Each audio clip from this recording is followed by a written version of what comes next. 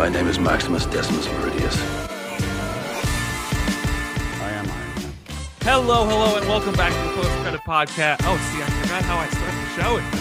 Hello, and welcome back to the Post Credit Podcast. I am your host, Eric Italiano, senior writer at BroBible.com. And today, as always, I'm joined by my co-host, Kate Onder, who you could find writing about video games over at comicbook.com.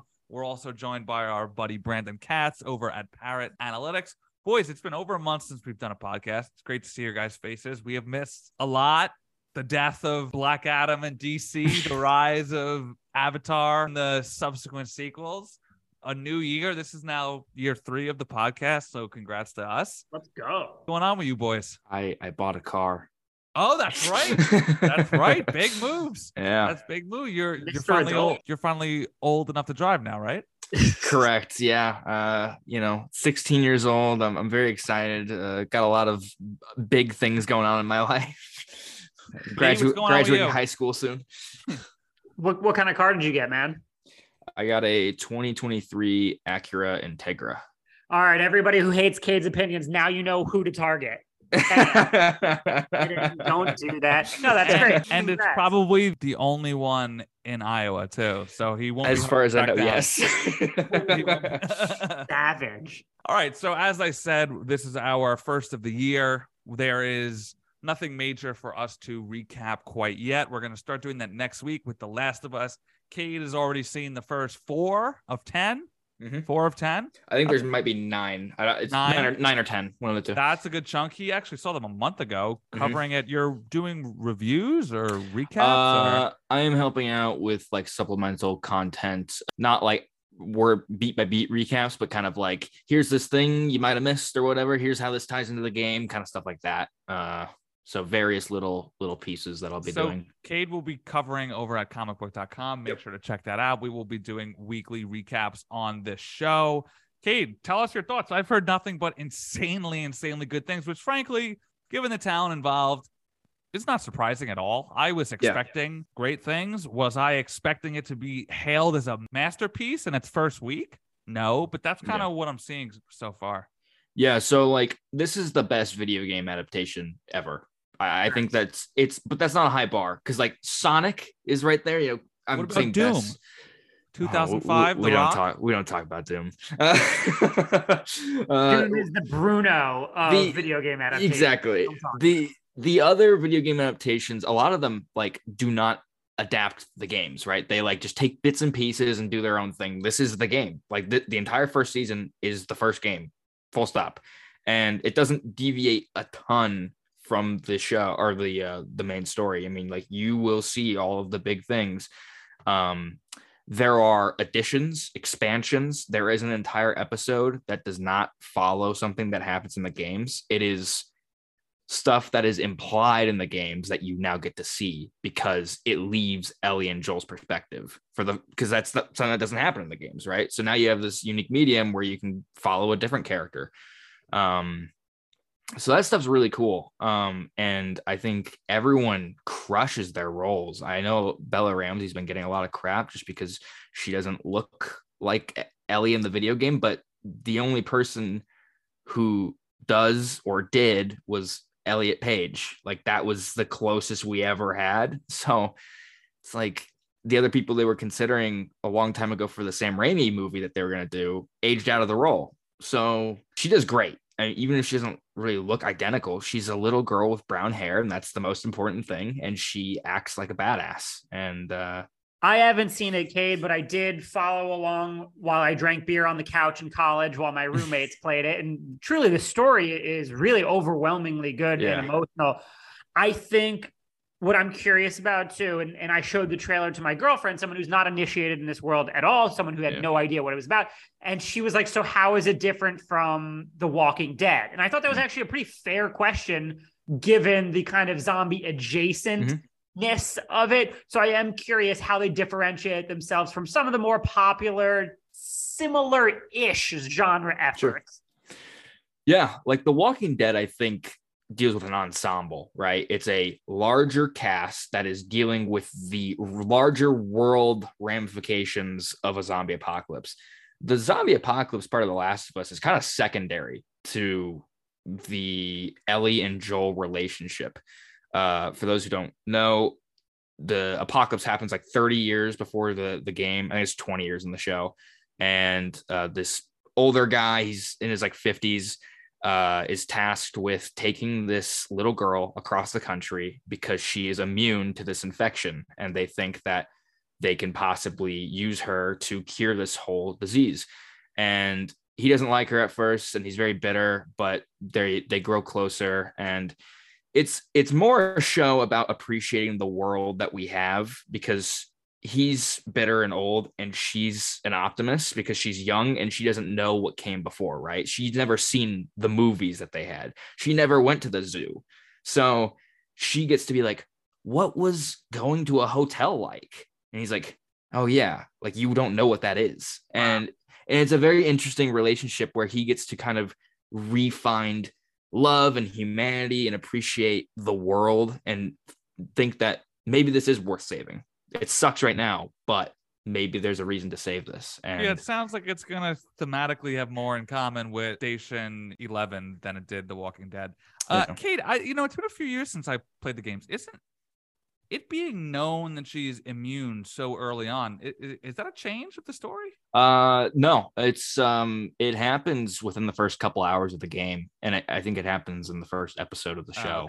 Okay. So it's pretty in line. A lot of things are dished out accordingly, as you would expect them to be. They really don't deviate from the big moments throughout the show, as far as I've seen.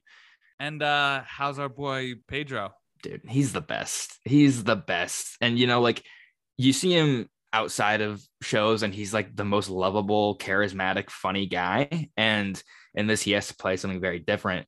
And he plays that, trauma-ridden, bitter, masculine guy very well. But when Ellie starts to bring that light out of him, he handles it with the right amount of balance. He's very, very good in it. And he was never on my radar for Joel. Like, it was always like Hugh Jackman and all these other guys. But as soon as they announced it, right, I was like, that's it. That's perfect. Yeah, and he crushes it.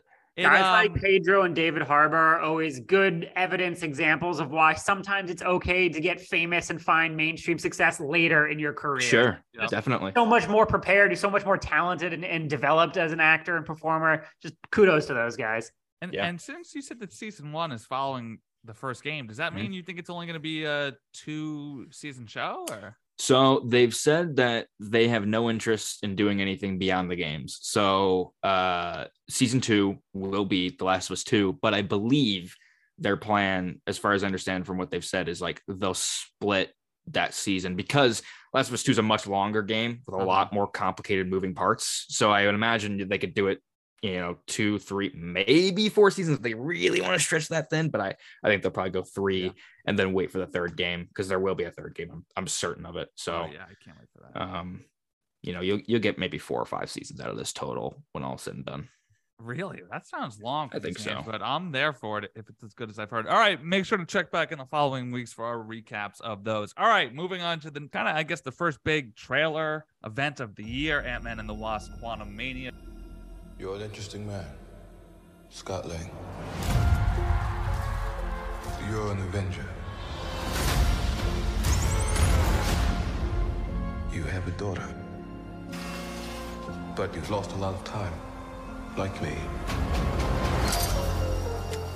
We can help each other with that. Dropped its official trailer on Monday during B, did you know, and Kate, that was not only the biggest blowout in national championship games, it was the biggest blowout in a bowl game ever, period. I read that after, the event, so I learned it, but I certainly didn't know that while it was going on. So, yeah, the Ant-Man trailer was probably the most exciting thing to happen during the game. I will say that Marvel, while their movies have been meh for the last year or so, their trailers have been excellent.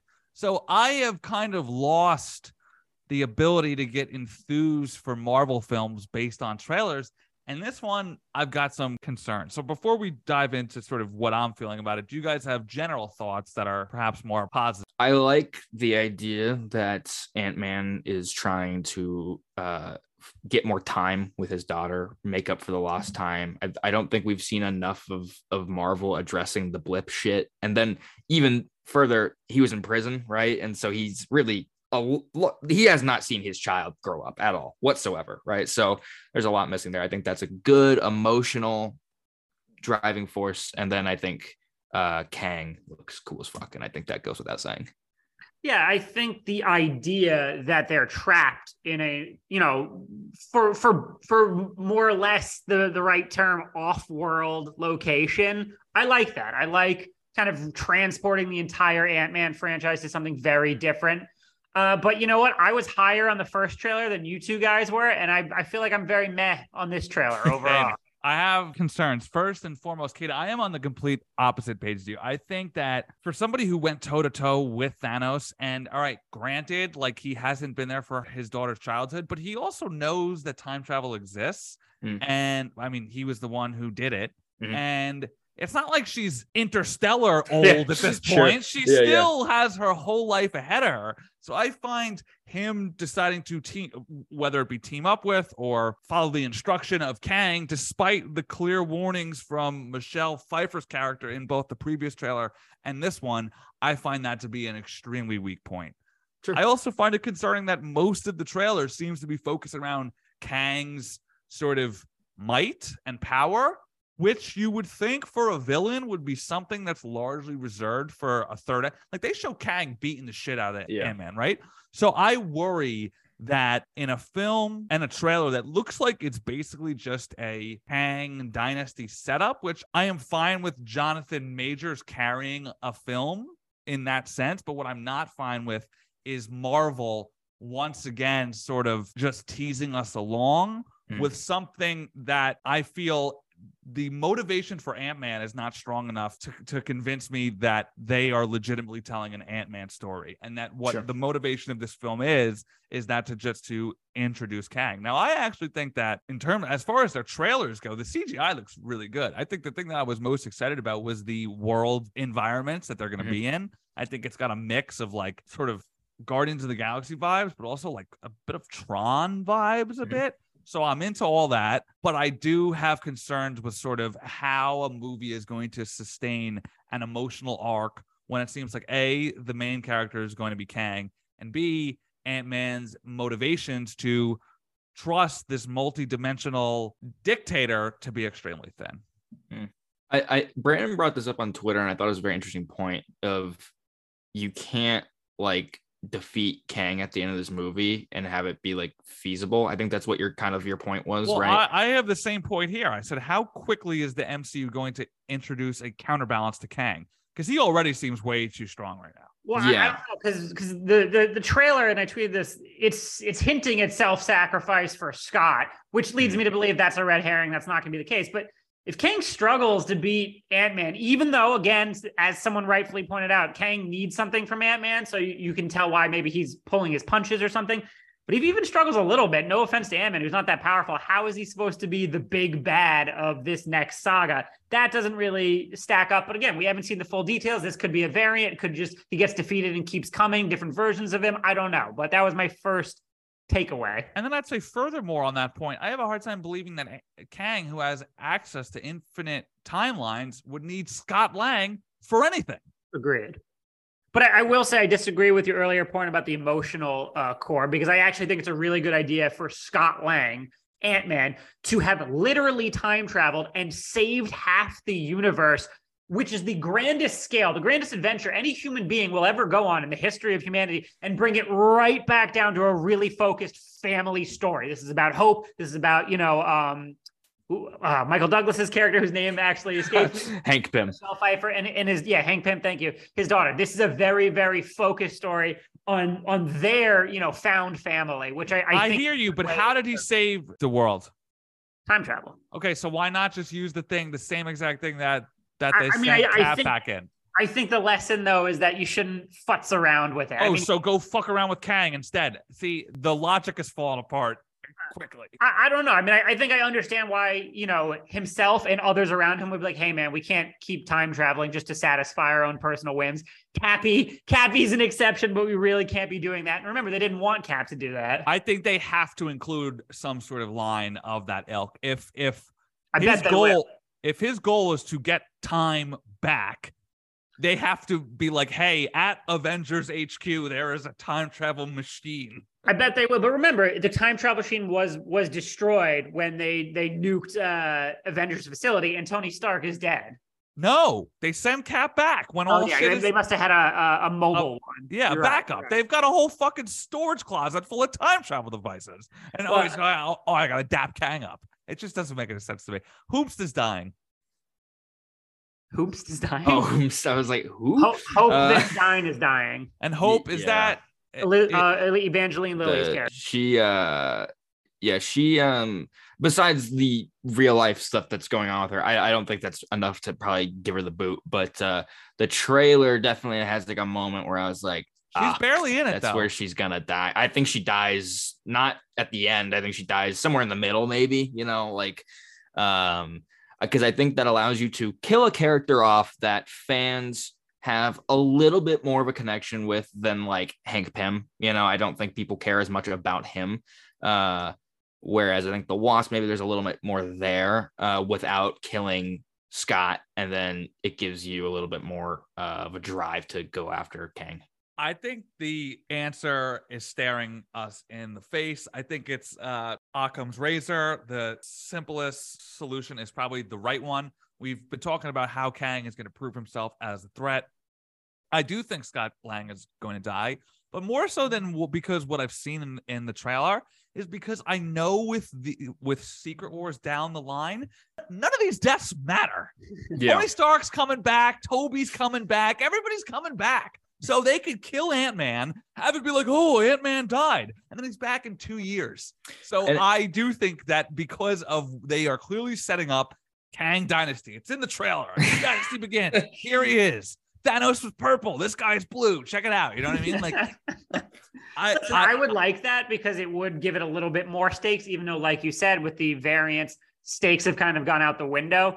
But I still think it's hope because each of the preceding two Ant-Man movies are about him losing something. In this, he loses hope both literally and figuratively, which I think sets up a nice Thor-like Avengers arc for a couple other movies. But I think it would be really cool if they had the cojones to axe Scott at the end of this. Yeah. All right. Any more thoughts here? That's about all I've got. I think what you said, though, is interesting because, like, you could feasibly kill off Scott Lang and make at least a portion of the audience think like, oh, he may actually be dead because unlike Infinity War, where you kill off half the Avengers, we all knew, oh, Black Panther 2, Spider-Man 2 is on the slate. Like we knew definitively they were coming back. Whereas Scott Lang, it's like, there's not a guarantee that he does actually come back for Avengers. Let me tell you that. Not only that, you could guarantee that there's not going to be an Ant-Man 4, especially when Ant-Man 3 features Kang. Where do you go from there? Yeah. So I think that at the end, the same way that Batista's been telling the press, pretty much, James Gunn, please kill me. I'm done. You know what I mean? I can see Paul Rudd, who's, Ant-Man came out 2015. That means he's probably been attached to the role for, 8-9 years. I could see him being like, look, if you want me to come back for the big films in 2 years, call me, but I'm, checking out. And I think it makes sense for all parties. It makes sense for Paul Rudd to go on and do more awesome stuff like Shrink Next Door. It allows for the film itself to have legitimate stakes and not just have Peyton Reed's talk of, whoa, we were tired of being the palate cleanser. We want to be an Avengers-sized film. Have some real credence. And then also solve the problem of how is Kang struggling with Ant-Man in the first place? Well, the answer to that is he doesn't, and he squashes him. So that would be my best bet. Plus, you go from that, you go into Guardians 3, where half the team is dying. Marvels, they may kill Brie Larson for the fuck of it. You could have 3 back-to-back films full of legitimate franchise changing deaths. I think that would be a really good way of doing it and be like, all right, you guys have fucking complained for the last almost 20 years that we don't kill anyone and actually commit to it. Well, even if they don't actually commit to it in the long run, we're going to make you think we're actually going to fucking stick with that for a bit. So I think that would be a smart way of doing it. Is there anything else movie wise coming out after Marvel's? No, I think then we get into 2024, which is like Fantastic Four. Okay. Yeah. Blade, if that still exists. Shit like that. We'll see. Yeah, that could be a really interesting year of just like, we're just gonna fucking kill people and you're gonna cry. All right, let's take a quick break, and when we come back, our most anticipated movies of 2023 draft. All right, and welcome back to the show. We are doing our most anticipated movies of the year as a way to facilitate the conversation and make it a bit more fun. We're going to do it as a draft format, 3 picks each. How do you guys suggest we determine who goes first? Do you want to like guess a number in a certain range or something? Right. Is there a website for that? Just do a randomizer. Oh yeah, we could do that. That's a good idea. You guys are getting too complicated. It's not that hard. Carry the 1, divide by 2. That's why we have 3 people here. Here we go. Randomize. Bah. Brandon, Eric, Cade. Okay, so Brandon, you get first pick. Eric gets second. Cade, you get third. And then, of course, you get double back. Okay. All right. All right. Let's take it from the top. B with you. And, please feel free to vamp as much as you want to about these films, considering, we're based on how things fall. We're basically saying here are our top 10 films of the year, kind of, sort of. Yeah, and I mean, in terms of anticipation, I know it's pretty basic, but for the first pick, I'm going to go with Oppenheimer. Theory will take you only so far.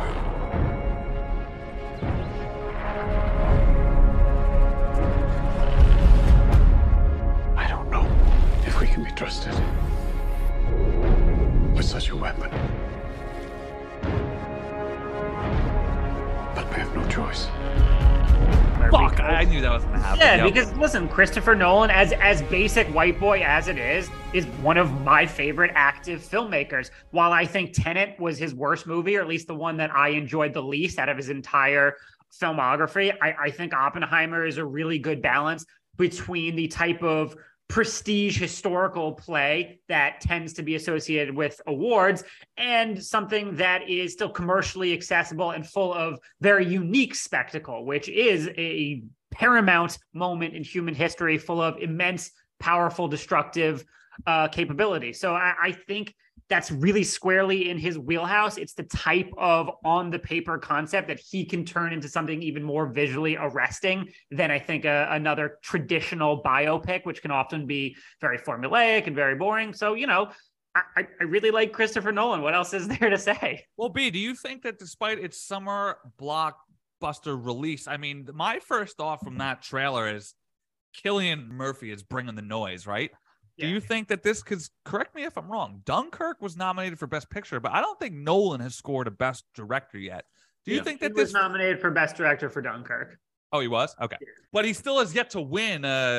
So do you think that this is, whether it be in the acting categories or the film, whether it be writing or directing or Best Picture, do you think that it's realistic to think that it could get him over the line? This is one of the most star-studded films of our careers, right? Of the 10 years that we've been in this business, I'm struggling to think of a more star-packed film.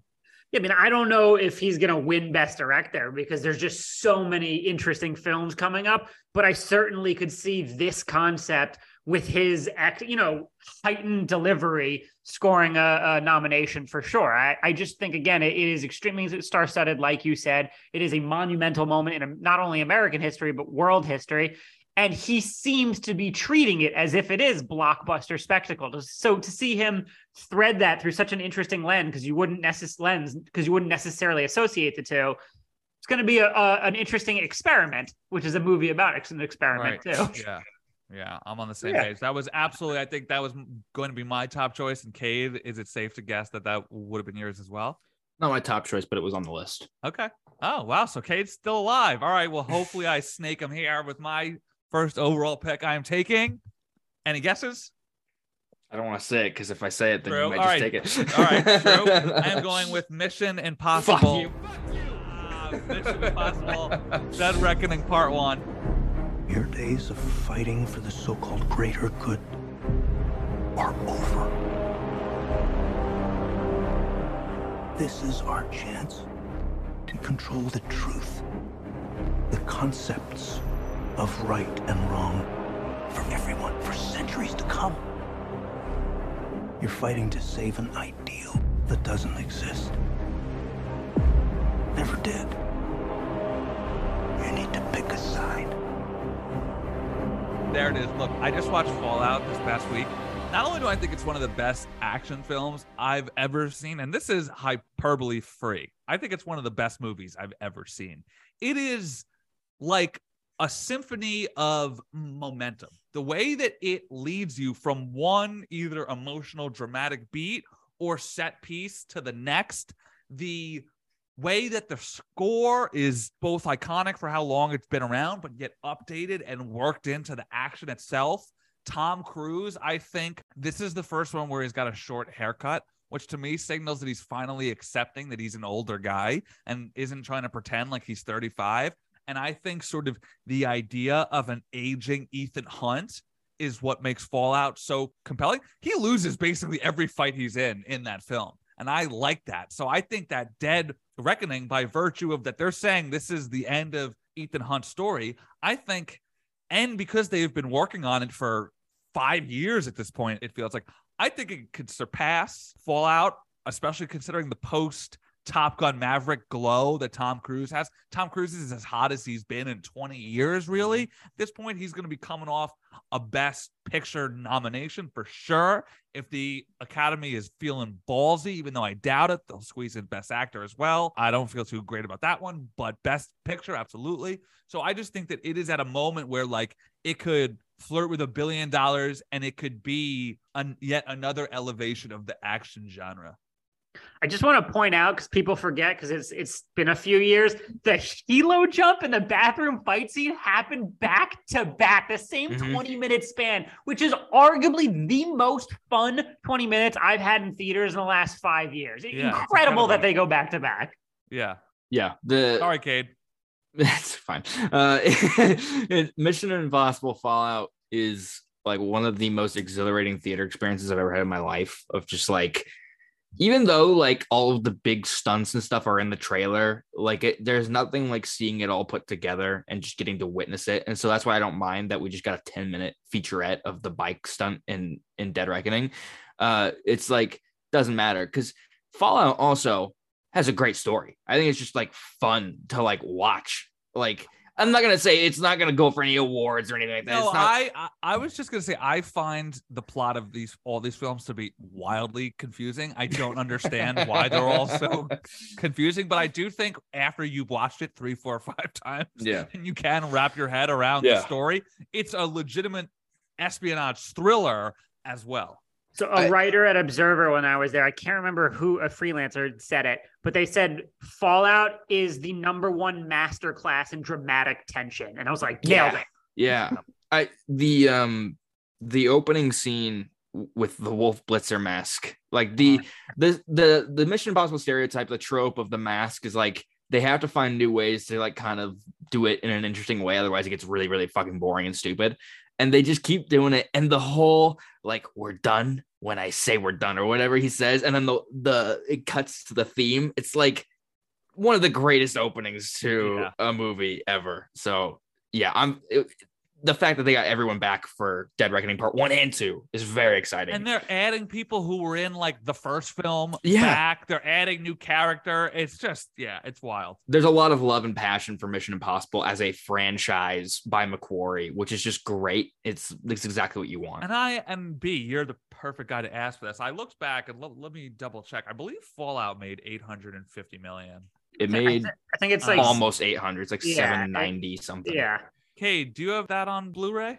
I do. It's right over there. Yeah. I've been trying to find that as well. So 178 mil budget, 791 at the box office. B, do you think that this could make $1 billion? I don't know if it's going to make $1 billion, but I think it's going to be the highest grossing one in the franchise. What do you think has a better shot at $1 billion, this or Oppenheimer?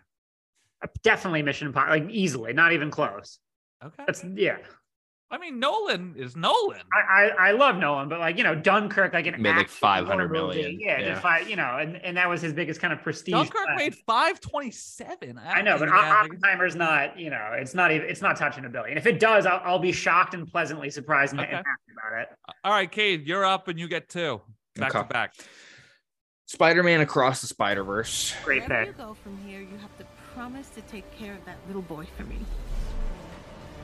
Make sure he never forgets where he came from. And he never doubts that he is loved. And he never lets anyone.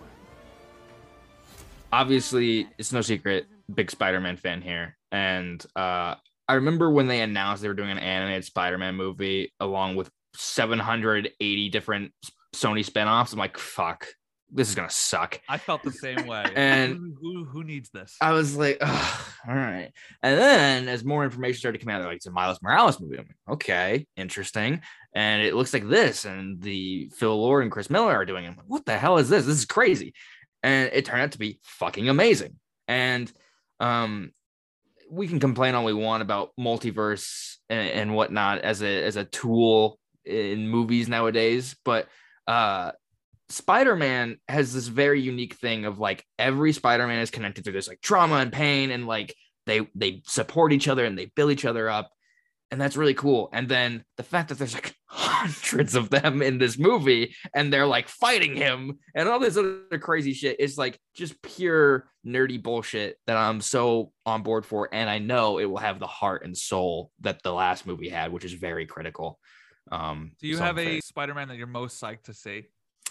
It's hard because like I don't know how many of them are gonna like speak, are they all just gonna be decorative, is kind of like the problem. So I don't know. I want to see the one from the PS4 game kind of have a small role, a little dialogue or whatever. And I feel like the opportunity to make a good joke is there because of when they changed Peter's face in those games. That presents an opportunity for a very meta joke. Yeah, no, that's a really good point. You could have 2 of them and they're the same one but different faces. That'd be great. Exactly. So like that, like, Spectacular Spider-Man. What? There's 2 of me? And there's a lot of just weird fucking Spider-Man throughout many, many years of comics and stuff that you can just do a lot of weird. You mean it gets weirder than Spider-Ham? Yeah, it gets so weird. It just because I feel like that's pretty top-notch weird. That's up there. It's definitely up there. I mean, there's Spider-Mans with like actual spider arms, like 8 arms or whatever, and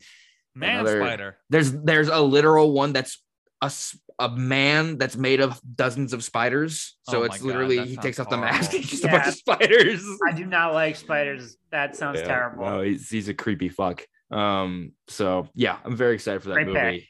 And the Spot is a great Spider-Man villain, and he's going to be in it. So I'm very excited to see him. So I get number 2, right? Yep. Yes, Okay. I'm going to say Creed 3. I really love the Creed movies. I've still not seen them. That's crazy to me. Oh, please give me a break. It's coming from me, I know. You gotta see they're you especially, I think, would really love them. They are just like masterclasses in triumph and underdog stories. With 3 coming out, I've got to watch them. Absolutely. And Michael B. Jordan just kills it. I mean, like, I think when people heard, oh my God, they're doing a Rocky spinoff, again, going back to spinoffs, they're like, fuck, why? Let Rocky go. And then they found a way to do it in a way that's like fresh and new, and bring Rocky into it in a way that's fun and like new and just exciting. And it's a very emotional story. And again, Michael B. Jordan just kills it. I'm excited to see what he can do as a director in this new one. That's really cool. So yeah, I'm amped up for that one. All right, then it's me, and then B, you get 2, and if we have time, we'll have tech on a 4th each. All right, for my tough choices here. There's a lot of good films to choose. Yeah, there is. Yeah. So it's a good year. For my number 2 pick, I am going with John Wick 4. What is there to say about John Wick? It is the outside of Mission Impossible, probably the best true action franchise we have. Each film, if not getting better, I think the quality has sort of remained the same throughout all 3, but the stunts get bigger each time. So as long as they keep delivering on that, I'm all for it. They've added Donnie Yen to this one, and I cannot pronounce his name, but the samurai guy from Westworld and The Last Samurai, and he's been playing a samurai forever. He's in it as well. It comes out pretty soon, which I think is very exciting. Keanu Reeves is probably the easiest guy to root for in Hollywood. This has been delayed quite a bit. I think this was supposed to come out a couple years ago. I think it'll probably be the biggest and most successful film in the franchise yet. And like I said at the top, what more can I say about John Wick? I found John Wick 3 ran too long. I thought it really overstays its welcome, I think. And I remember getting a little annoyed at the end when he gets thrown off a fucking building and just gets right back up, or gets dragged into an alley. He's like, I just need to, get some ice. It's like, I get it. I like too. Okay. I mean, I get it. It is over the top stupid in many instances, but at a certain point, I'm like, I hope they know where to find that balance, because I think 3 started to tip a little further. I like that movie still. Don't get me wrong, but I need to know that they can keep me hooked. And it looks very good. 4 looks very good. Yeah, it does. B, you're up and you get 2.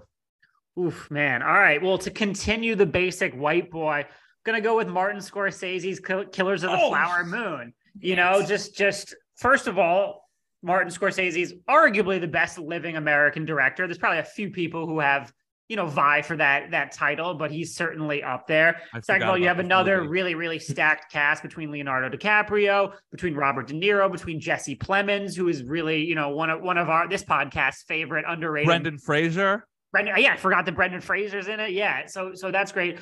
3, we're going to see Leo in yet another villain role, which I say yet another, but this is only his second behind Django. So I think that's really, really exciting to see that side of him. A very talented actor, was not really dipped a toe in villainy that often. 3, I mean, you shouldn't get too caught up in this because it doesn't really mean anything for quality.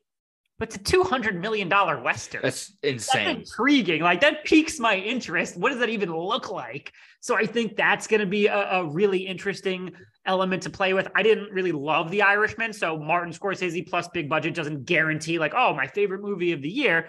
But I just think this is a really cool opportunity to tell a story about the kind of evils of developing America and how that resulted in the deaths of a lot of innocent Native Americans, from one of our greatest living directors with a star-studded cast and another, Oscar chase for Leo. So I think all those elements combined make it very intriguing to me. True, and it is going to come out this year, but still not dated. Still not last year. I'm assuming it's coming out this year. That's what all signs point to. But yeah, still not dated. Still no trailers or anything. All right, B, you get what is your last pick now?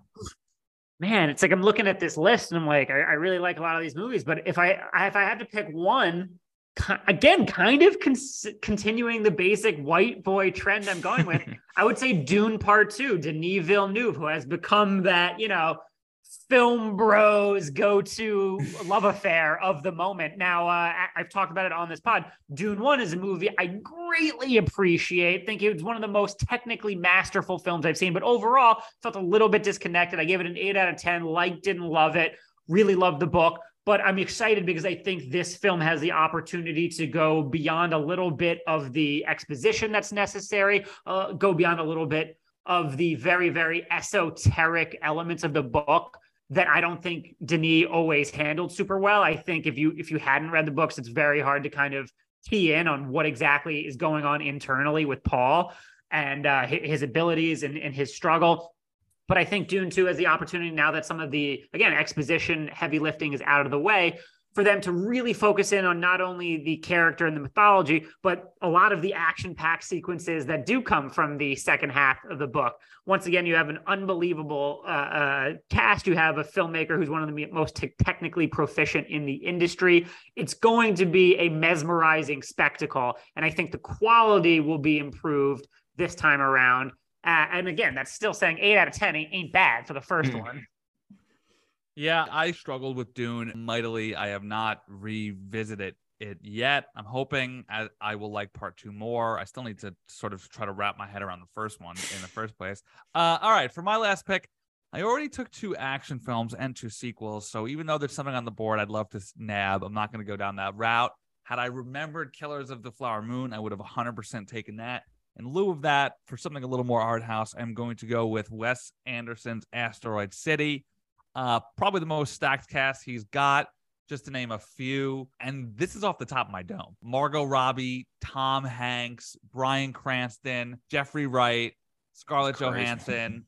Now I've got it pulled up here. I'd just like to interject quickly. Remember, it is an anthology. So they're it is. Are you much like, sure? Much like what's the one that just came out? Are you sure it is? Yeah. Damn. That turned you off to it or what? What? No, that turns me off absolutely because I did not really enjoy French Dispatch that much. All right, forget everything I don't like said. Anthology movies. The anthology shows I'm all for. I just don't think the format works for film very well. Yeah, forget everything I just said. Thanks, Brandon. I'm going with Guardians of the Galaxy 3. Fuck it. Fuck art house. Marvel all the way.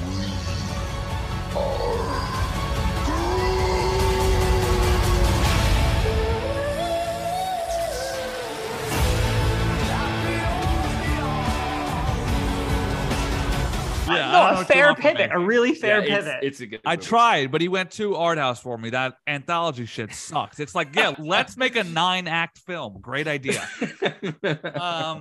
Guardians of the Galaxy 1 is the best MCU film. It's one of the best sci-fi films of the last 20 years. I think that while Guardians of the Galaxy 2 is nowhere near as close, as good in quality as the first one was, its third act is as good of a third act as Marvel has ever had. It is as emotional as the franchise has had. So I think if, you take the fact that James Gunn was already wringing probably the most authentic emotion that the MCU has out of the films where people aren't dying, and now it's the conclusive chapter where we expect half of them to die, it'll probably have a scope bigger than Guardians of the Galaxy 2, but smaller than Ant-Man 3, which I think is a real sort of sweet spot in terms of stakes. Like, we know that people are dying and that these deaths are going to be legitimate, but we also know that because the Guardians sort of exist in a different realm of the MCU, whatever they're dying for is probably a good cause. It's not just like, oh, why can't Cap or Thor show up? The Guardians are kind of the only ones dealing with this shit that they deal with. So I think that not only will the deaths ring true in terms of the franchise's natural life, but in terms of the story itself. Yeah, that's it. I'm still on 3. I got 3 and 4. Oh, okay. Do you want me to flesh out the third one, or yes, please, okay. please. Evil Dead Rise is my third. I am very excited for that movie. Did you guys watch the trailer? I've not. You guys you're not really big horror No, people. I've never even seen them. Oh my goodness. Me neither. All right. Well, classic Sam Raimi horror. Obviously, you wouldn't know what that means because you've never seen his horror movies, but they are amazing movies. They have a little bit of camp. They're a little bit spooky. They're really gory and gross and just fun time. It's a classic spook house. And this one moves from out of the cabin that's in the woods typically and into a high-rise apartment. And they've I think the idea is they've gathered the evil book from the movies, and they've taken the curse back home, whereas it would normally be in the woods. And the mom of this family gets possessed, and she's like all creepy and gross and looks like she just got pulled out of a grave. And she's mean, and she uses a cheese grater on someone's leg, which is pretty fucked up. And she says some crazy ass shit. It looks. I was very nervous about it because it was supposed to be straight to HBO Max, and then it had good test screenings, so they said we can put it in theaters. But I was still like, I'm not sure about moving away from the woods.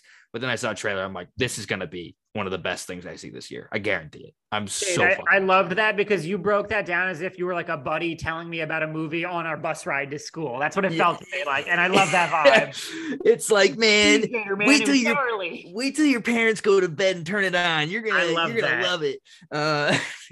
Seriously, you've piqued my interest. I mean, I know they're beloved movies. Now, based on like that excitement, what you just said, I'm like, okay, one of these days in the near future, I'm going to start the Evil Dead franchise. Yeah, I would definitely say the older ones are very, very low budget. And if you can't appreciate that, then I would just say start the 2013 one. It's kind of a soft reboot, but it gets the same vibes across. It's very good. And then I won't harp on the fourth one too much here. I was trying to think, I really don't don't know. I don't want to pick another franchise movie.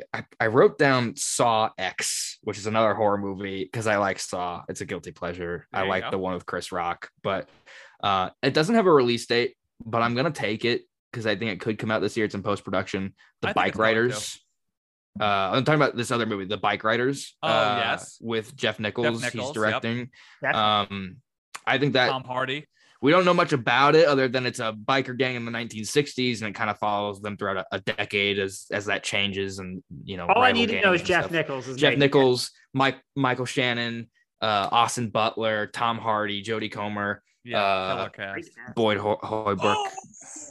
Oh, I just thought of what I'm going to tack on to the end if I get it. Okay. Well, you're up. So. Yeah. Oh, wait, am I? Yeah. Is it me? Yeah. David Fincher's The Killer.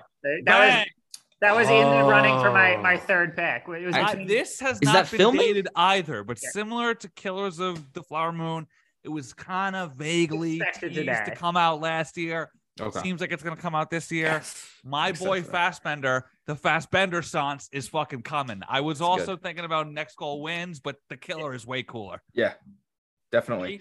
So there you go. I was gonna split mine between Barbie and Next Goal Wins. You've got Greta Gerwig, who is just 2 for 2 in a resounding start to her featured career with Lady Bird and Little Women, both knocked it out of the park. So I'll trust anything she does at this point. And you've got an unbelievable satirical take on what has been this very kind of divisive, very commercial product for decades, which I think is such an interesting way in. And you've got Ryan Gosling going full gonzo comedy, which is only going to be a good thing. Like, come on. And I love Margot Robbie. And then Next Goal Wins, people acting as if, you know, Thor Love and Thunder just ruins Taika Waititi's whole career. I'm like, are you guys crazy? What We Do in the Shadows, Hunt for the Wilder People, Thor Ragnarok, What We Do in the Shadows TV show, Jojo Rabbit, which admittedly divisive, but has a lot of good elements. You know, one of the best Mandalorian episodes, Our Flag Means Death. Like, I'm sorry, like one bad movie does not erase all of the quality and very unique voice that he has carved out. So those two are definitely probably my bonus picks for reasons of creator talent. Yeah, I'm right there. I mean, look, Thor 4 was a complete mess, but you get what I maintain is one of the best A-list stars that we have in Fassbender, Taika, and then this story. I cannot think of a more perfect Taika story. As I've said a few times, it's about the story of a team that was ranked as the worst national soccer team on the planet Earth trying to qualify for the World Cup. And they hire an eccentric American coach to do it. And it seems so right for him.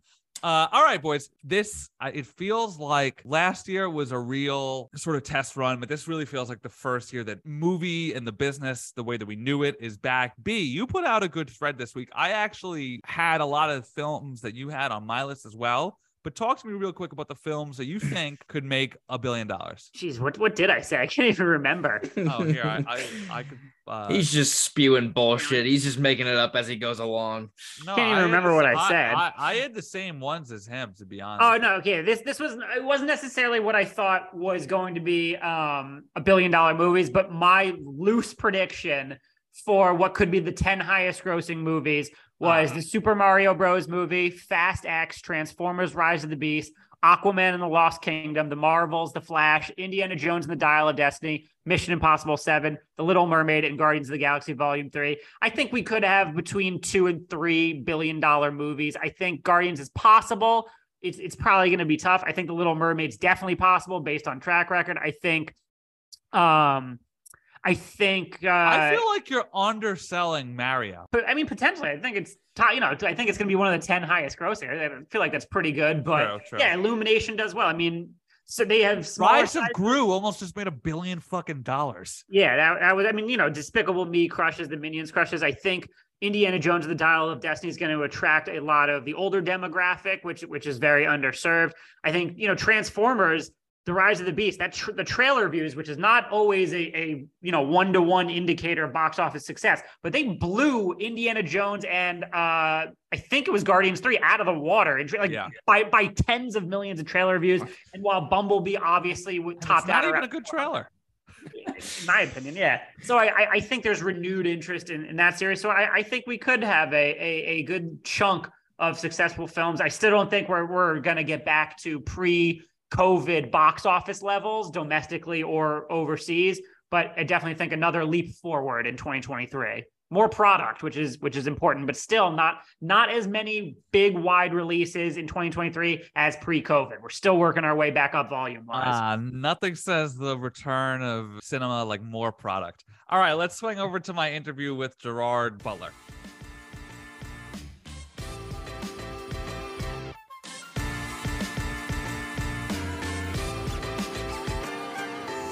Folks, today I am joined by Gerard Butler, an actor you know from projects such as 300, Olympus Has Fallen, Den of Thieves, and his new film Plane, which hits theaters on January 13th. Thank you so much for your time today, sir. Pleasure. I want to start with one of the stunts on Plane, or set pieces. There's a fight scene in this film that has such a realistic brutality to it that it actually reminded me of the knife scene in Saving Private Ryan. Just the way that it's two guys really just like rolling around, gouging out eyes and stuff. What are the challenges of shooting a set piece like that versus something on a larger scale, like a 300 or a Has Fallen film? Well, the challenge of this was, and I hope it gets remembered for this, we shot that whole sequence with one camera. That never, rarely happens. The whole fight sequence in one. Normally, you spend days filming it. You break it down into 6 segments, maybe, and you have different cameras covering different hits, and then they chop it to shit, and you're like, you see a bit of a punch in this. This way, if you do it in one, you cannot miss a single hit, or you got to start the whole thing again. And it allows it to be propulsive and real and messy and exhausting and desperate. And that was one of the ideas about the fight. And it doesn't let up. There's no escape. You're with it from the start to the finish. And as an audience, you're as exhausted as they are watching it. So I really feel like that worked. It was a big fight to keep it like that, because certain forces were like, well, maybe we can cut back to the daughter and her. It's like, no, once we're in this fight, we're not. Why would you want to go anywhere else? You could barely breathe with him. You know what I mean? Like you're right there. And I think there's a time and a place for fights to look like they're cool and fights to look like this is the worst thing on earth. And that was the right time for that sort of fight scene. Right. So cool. I now want to talk about all the various professions that you've portrayed throughout your career. Which was the most difficult to prepare for? And which do you think you'd be the best fit for in real life? Probably a Viking in How to Train Your Dragon. That was hard work, getting to that size and really learning how to fly a dragon. No, what have I been? I can't. Hold on. You've been a cop, a pilot, detective, pilot, assassin. Oh, an assassin. Yeah. Oh, yeah. And then Secret Service. And what was the question? What was the one that what was the hardest to train for, and what do you think that you would be the best at? Probably I put a lot of training in Plane, but I've learned to fly anyway. I'd flown a lot on a helicopter, and so for me that's fun. I mean, it's a big difference between a small plane and a commercial airliner, but I think maybe especially because I've done 3 movies now and hung out with a lot of Secret Service guys, and that I think that might be the one that I'd be best suited to. Although I'm also a bit of an idiot, I'm kind of hapless, so I'd be that guy who right when the assassin comes past me with a gun, I'll be like, "Hello, Mom. Hey, Mom." And looking the other way, while you're never going to believe what this guy is trying to do to me right now. No, I completely miss him. He's like walking there, and I'm like, "Hello." So I don't have as much time as I thought I would, so I've got to jump ahead a bit. 300, one of the seminal action films of my lifetime, celebrated its 15-year anniversary this past year, which hurts to say out loud. And I don't think at this point there's no denying that film is a cultural fixture. As the star in the heart of that film, whether it was during the production or the release, at what point did you realize that it would have the cultural impact that it had? Gerard, I still say in various contexts. Tonight we dine in hell. So at what point did you realize like this movie's gonna fucking stick around, man? That's a good question. I remember the first screening of it in a packed cinema, but with my whole team next to me, all the agents and managers, and I'm so used to being in a movie where there's something wrong with it. There's always an issue, but this just went from good to great. And I'm like, when is it going to let me down? And then it finished, and I never forget looking down the line and seeing everybody literally leaning like this, going. and the audience are screaming and cheering, and I knew then we had something special. But that opening weekend, when it did that huge box office and people weren't getting into cinemas, and then I knew then, okay, we have a big hit.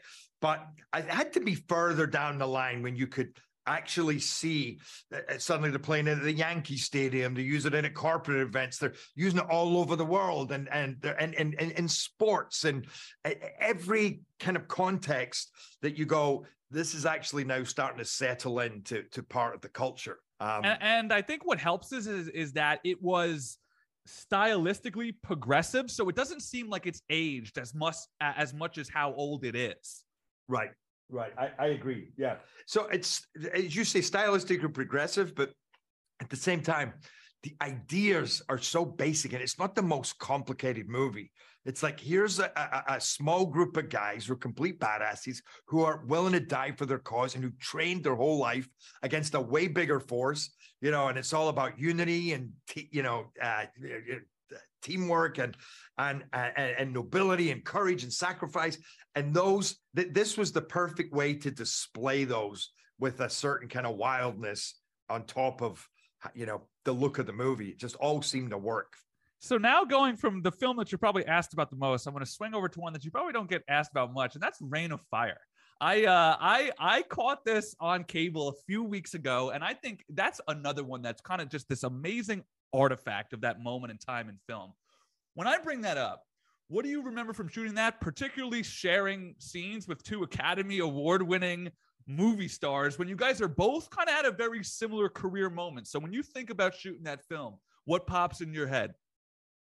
Well, you say we're both at a similar career, because I was just starting out then, and they were already, I don't think either of them had won the. Well, Bale had American Psycho, and McConaughey had A Time to Kill, but I wouldn't say any of them are come see these guys in this movie quite yet. I'm trying to say that I'm trying to give you. Oh, that's really, because I thought they were. I mean, for sure, they were way bigger. I considered myself lucky just to be a part of that movie. That was only, I think, my third studio movie.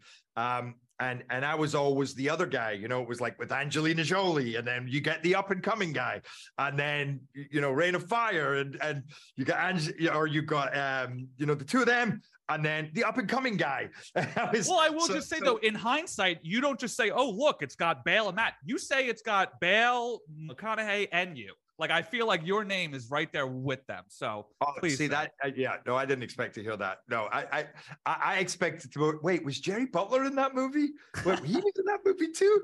But what, I actually thought that was a really good movie. I thought they both did a great job. I enjoyed the character that I had to play. The movie did not perform very well, and that bummed me out, because I thought it was a really good movie, but it just. Maybe people found it too dark.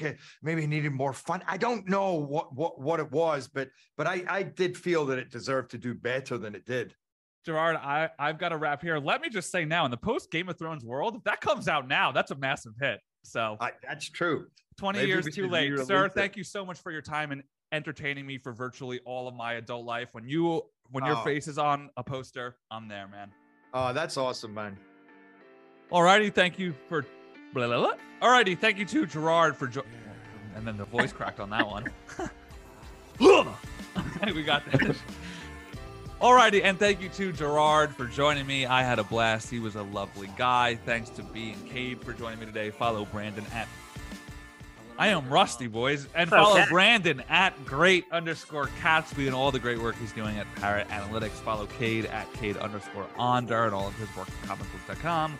Follow me at Eric Italiano and the work I do at Bro Bible. As I mentioned at the top of the show, next week we will be getting our The Last of Us recaps, weekly breakdowns, whatever you want to call it. We will talk to you all then. Peace.